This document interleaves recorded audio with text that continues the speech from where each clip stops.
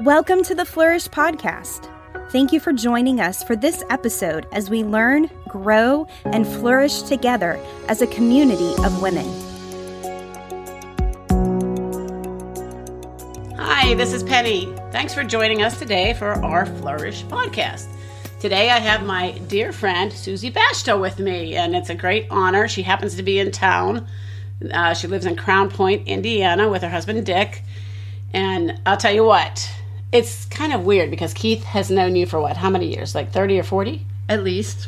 And you and I did not really get to know each other till about like 15 years ago, I think. You came on a mission trip to China. Exactly. I got tricked into that a bit, but I'm so glad I went. See, otherwise we would never have met. I know. And now we've become wonderful friends. We have. I'm so thankful for that opportunity. But Susie wears a ton of hats, and I've seen her in action in so many different areas. Like I saw you in China, and I was just kind of amazed at the way you and Dick function together. I've seen you organize events, and I've been amazed at that. She has 5 kids. Mm-hmm. She's a grandma to how many? 8 children. She's a missionary involved in, oh my gosh, they do something called the Roar Schools. And you could tell a little bit about that for sure. She's been a pastor's wife, an administrator, and so many, many, many things. You're making me tired. You make me tired. So I thought we could start off by you sharing how you've navigated the seasons and changes in your life, stayed close to the Lord, and stayed close to your family, and have impacted so many people, the world, everything. Just how do you navigate all that? How have you walked through life and been so influential, so busy, so impacting?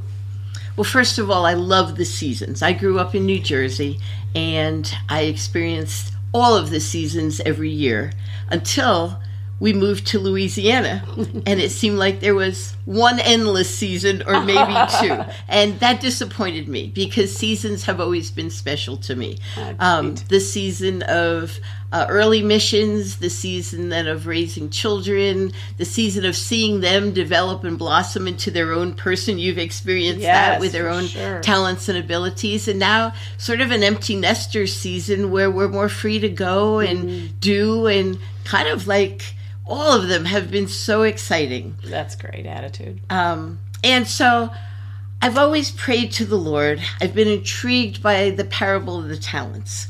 And I asked the Lord early on to just give me one, but I promised him that I wouldn't bury it. And that if, not like the story, but if I got the one talent, I would invest it and change the story. And I think that's how I started with all the things you just lifted. And I decided the one talent would be faithfulness. That you are. And so life has just taken its curves and turns and mountains and valleys over the last 50 years. Hard to believe since I told God that. Now everyone listening knows about how old I am. And I've just seen God do amazing things and start to multiply the talents until the point where I'm just shocked at my own life. Yeah, I bet you probably stand back and go, how did this all happen? Seriously. And, it got to 2 talents and then 5 and then, and the story ends where the guy with the 5 talents, when he gets more, and then he even gets the one guy's talent. It's like, no, God, enough. But I'm so thankful for the different seasons and how God has used them. And, when you say all those things, it's not like I became them overnight. I'm sure. So I think the answer is investing in every season, enjoying it, but giving it all you have, no matter what. And I've certainly seen that in you. You can tell a bit about your kids, too. I mean, I know several of your children. I don't know them all, really, but they're all incredibly gifted. Susie's a musician, and her husband, Dick, is an amazing guy.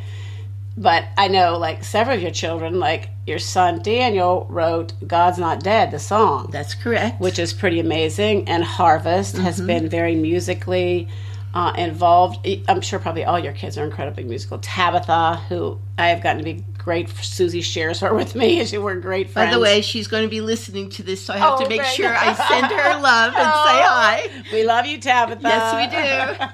But she's very musically gifted as well and has led worship at our Flourish podcast. So tell a little bit about your kids and just about each one, just for a tad, Well, just like a mom would be, and you would expect a mom to be, as you are too, I'm sure. I'm proud of all of my kids. Yeah. And I really use the scripture along with Dick, train up a child, Proverbs, the way they should go. Right.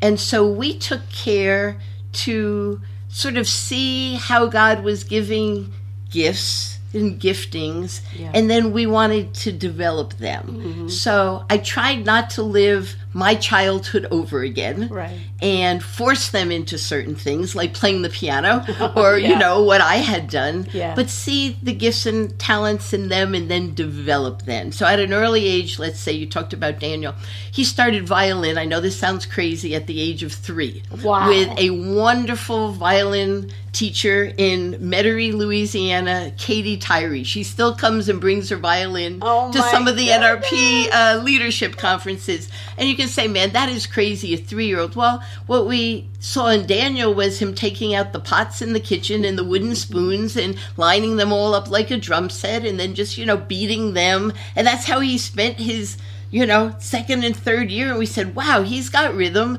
This might be something. And he didn't stick with violin. He did that for a few years and he went on to drums. And he really, of all the instruments Daniel plays, probably has the greatest strength in the drums, and no one knows that. Something. But then he went on to guitar and then, of course, keys, and then mostly writing songs at this point. Right. And so each one was like that, though. Rebecca had a bent towards government. The other ones also musicians, but we also we limited their activities. With 5 children and a ministry and my husband traveling in mission, we couldn't do everything. Right. And I think sometimes that's where young families get in a ditch and they try to spread themselves out too thin. And they're just racing all over and life is crazy. Right. But we said it's either sports or music, and then you have another chance the next season. Again, seasons.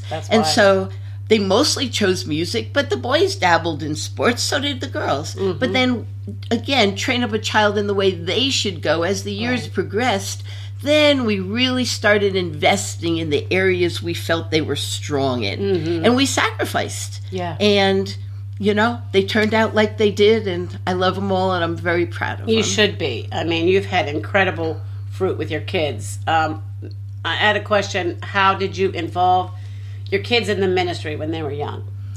That's a great question. And the answer is sometimes we did and sometimes we didn't. Mm-hmm. Of course, living in the mission realm for most of our married lives, one thing we tried to do was at an early age take them on the mission field with us. You took them all at one point or another? At some, in the early days, we took them all to Mexico with us, and that's where we were investing in. But as time passed and we got more into the unreached areas of the world, we took one a year. Mm-hmm. And we helped them to raise their own support. And they've got stories about how orange envelopes showed up in the mailbox every week at one point for one of our kids. And we exposed them to the nations, the unreached, the need of the world to hear about Jesus.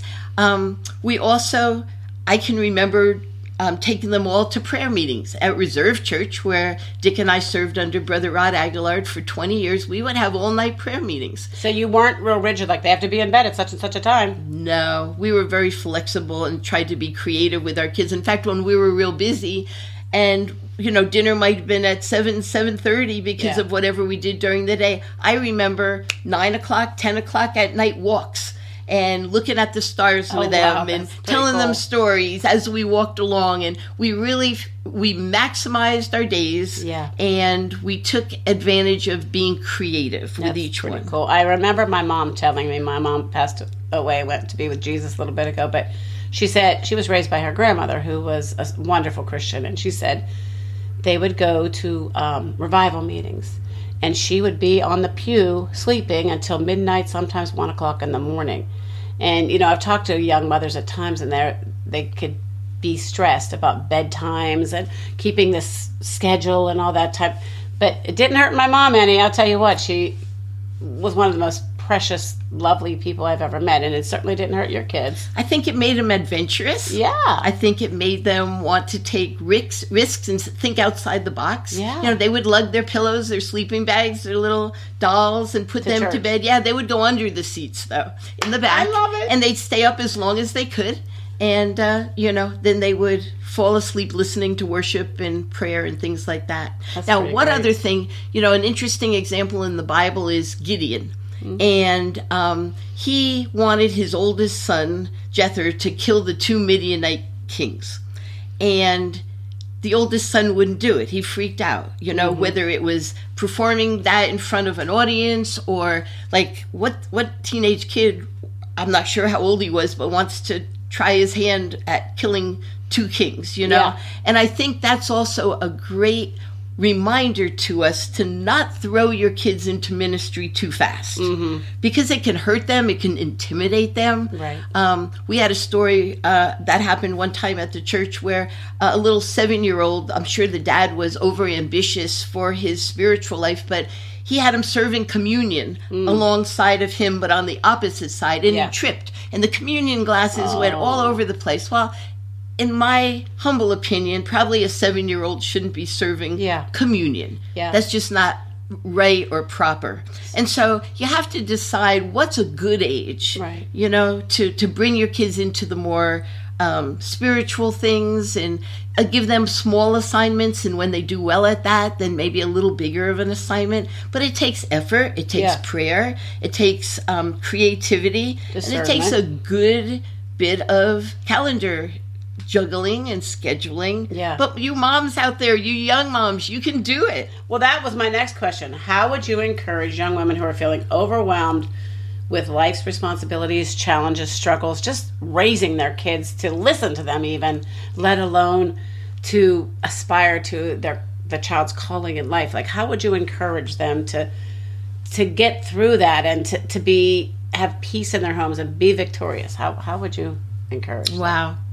Well, that's a great question, and I think they need to look at it as, for that season, that's their ministry. That's their prime ministry, because they're raising world changers, right, if they invest in them the right way. Right. And so I never worked outside the home until my kids went to kindergarten. Mm-hmm. Now, once in a while with Harvest, the youngest one, I would come into the Global Roar office, and it wasn't Global Roar at the time, it was GSMA down south, but she would come with me and I'd give her little things to do, and I had my own office and she could just play. But really for the first 4, I stayed home. And sometimes I did some things from home. My actual first assignment in ministry was at Brother Rod's church. I was new there with Dick, and we probably had about 15 babies all at once. And we were all at that stage. Right. And Brother Rod, any of you Reserve Church people that are listening to this might remember, it was quite a while ago, but all the babies stayed in. There was no nursery. And so they'd all start crying at the same time. And Brother Rod would just look at these mothers and say, could you take your child out, please? And the mothers would freak out and not want to be embarrassed, but babies would cry. They'd wake up and, they would cry. And so I saw a need. And that probably has been one of the things in my life that God has used to help develop my ministry. I like to look for needs. I like to problem solve. And so going along with that bent of faithfulness, I always ask God, how can I contribute to this situation? How can I do something that will make this better? And so I said to myself, we need a nursery.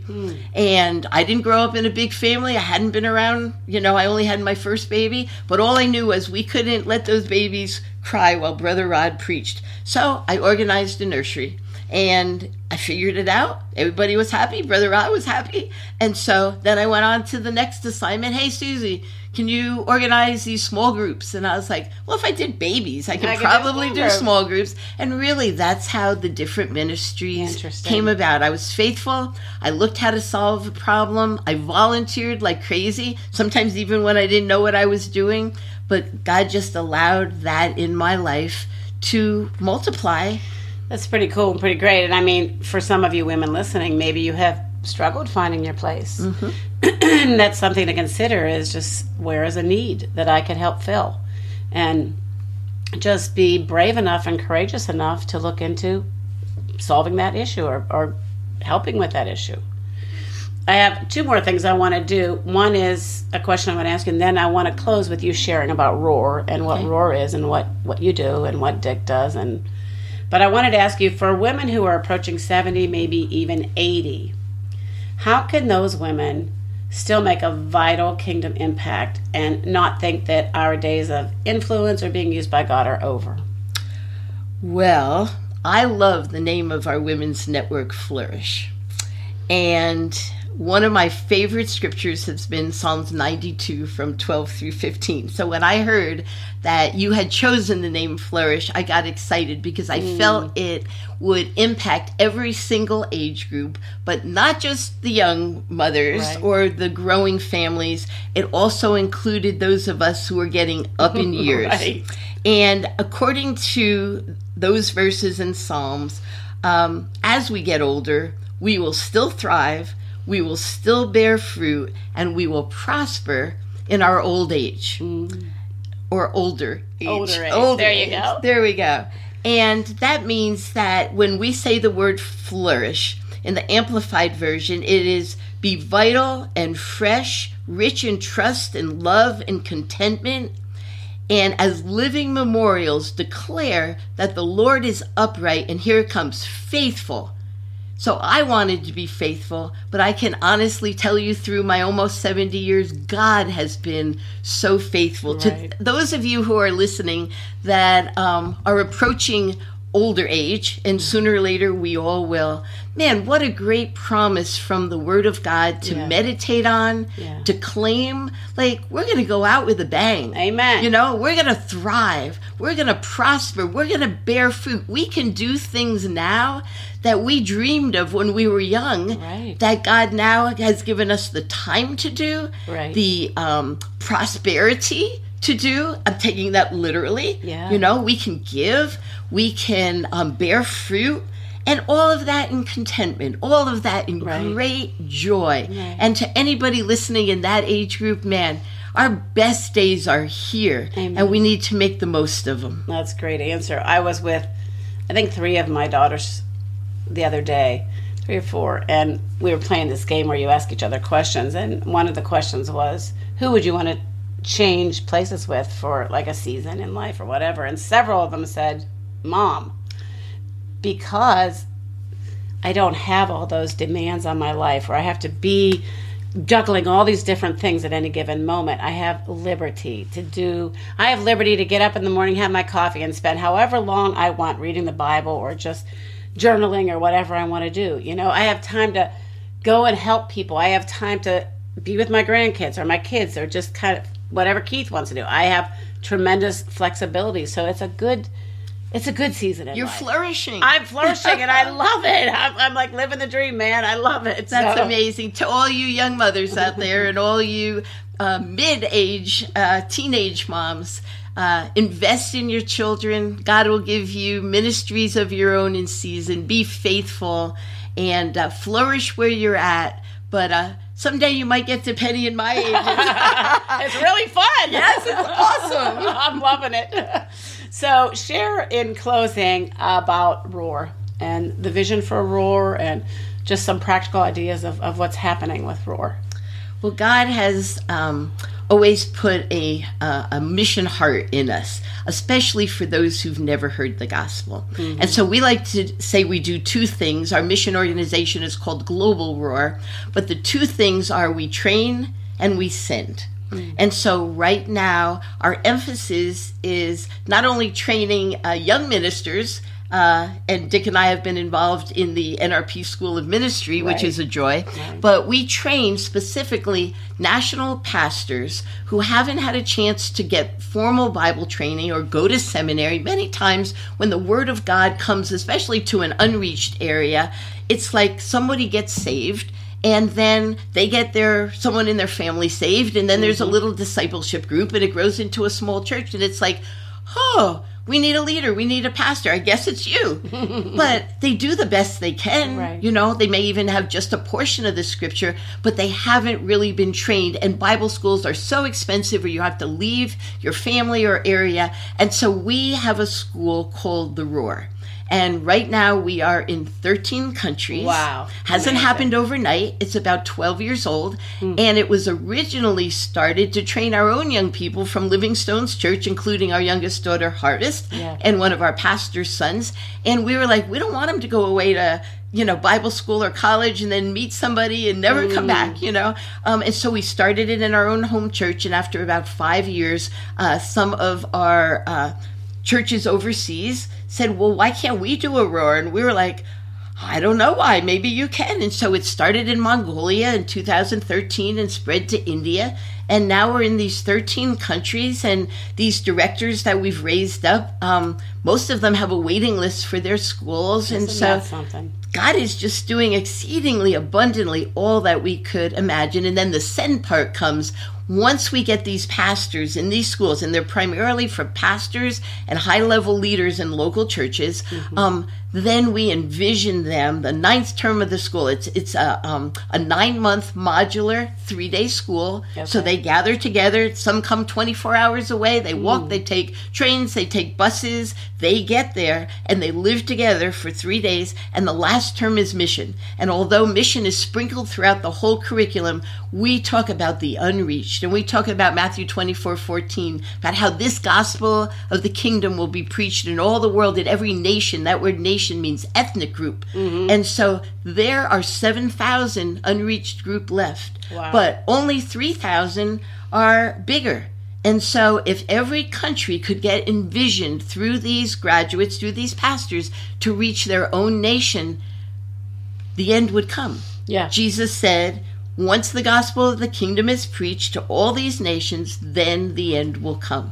And so just recently, like 2 weeks ago, we were in Kenya teaching missions and at graduation of 2 schools. Actually, this year we had 98 graduates in Africa. Wow. But we envisioned them for the unreached people groups of their own country, and even Uganda, which was right next door to one of the schools. And together as classes, they agreed to adopt 17 unreached people groups. And unreached is defined as 2% or less, but some are 0.0. So now through these classes, through the Roar School, pastors are getting trained to go back to their own churches and aspire their own leadership. Now they're going to the unreached peoples in their own countries, which is much easier and inexpensive and conducive to them reaching their own, more effective. And God is just using these schools, and they are spreading like crazy. We have invitations from all over to do Roar schools now, and we have to pray and ask God which ones will be the most strategic. So it's only increasing. It is. You're going to be in more and more and more countries as time goes on. Yes, so we do 2 things. That's I'll our have to clone vision. you guys. I don't know how you keep up. I don't know, but again, I think it all stems back to the one talent I asked the Lord for, and it was faithfulness. And so if you're listening today and you're asking God, what am I supposed to do? What is my talent? I don't feel like I have any at all. Start with faithfulness. Be faithful at one thing God gives you to do, and before you know it, there'll be another opportunity and an open door, and then another, and you will not believe in every season, in every stage, the opportunities that God will give you to serve Him, to advance His kingdom, and most of all, to bring Him glory. And that's always been my prayer. that's pretty awesome. Well, why don't you just close us in prayer and just pray for the ladies out there that are listening, that even some of them that maybe aren't quite sure where to put their hand to the plow right now. Or it's funny because the first thing I did after becoming a Christian, I went to a Bible study with a lot of older and middle-aged ladies, and I babysat. I watched their kids. I would go in the nursery and say, okay, sure, I'll watch your kids during your Bible study. Wow. And that's the first thing that was a few months after I became a Christian. So that's how I started off too. Look at that. Hey, there's a spot for everyone. There is. In the kingdom. There is. And well, God just takes you from one place to another. So He does. Lord, thank you for your faithfulness in our lives. It's nothing we can do of ourselves, but as we put our trust and faith and hope in you, Lord, you give us grace for what you've called us to do. And Lord, I thank you for every woman listening. I know that you have given them talents, you have given them gifts, you have given them ministries that they just see the small picture right now. They just see maybe even the start of it, but you have so much more for them ahead. Lord, I pray that you would multiply their gifts, multiply their talents. Lord, give them grace to not only serve, but to sit at your feet and to nurture their children and train them up in the way they should go. Yes. Lord, I just pray for anyone that's a little frustrated or feel like they're stuck right now. And Lord, I just ask that you would open up your word to them. Father, that you would fill them with your Holy Spirit, with your presence.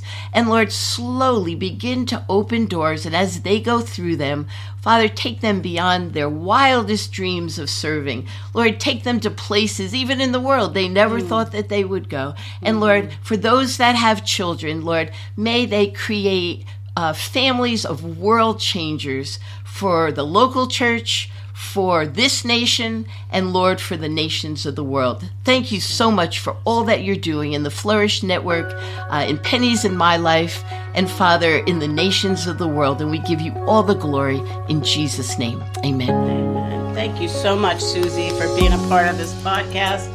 And those of you that are part of Flourish, we all know and love Susie. So love you all, and see you next time. Thanks for listening to the Flourish podcast. Make sure you subscribe so you don't miss an episode, and share it with your friends. For more information about Flourish, our annual conference, or to join our community of women, visit nrpflourish.com. See you next time.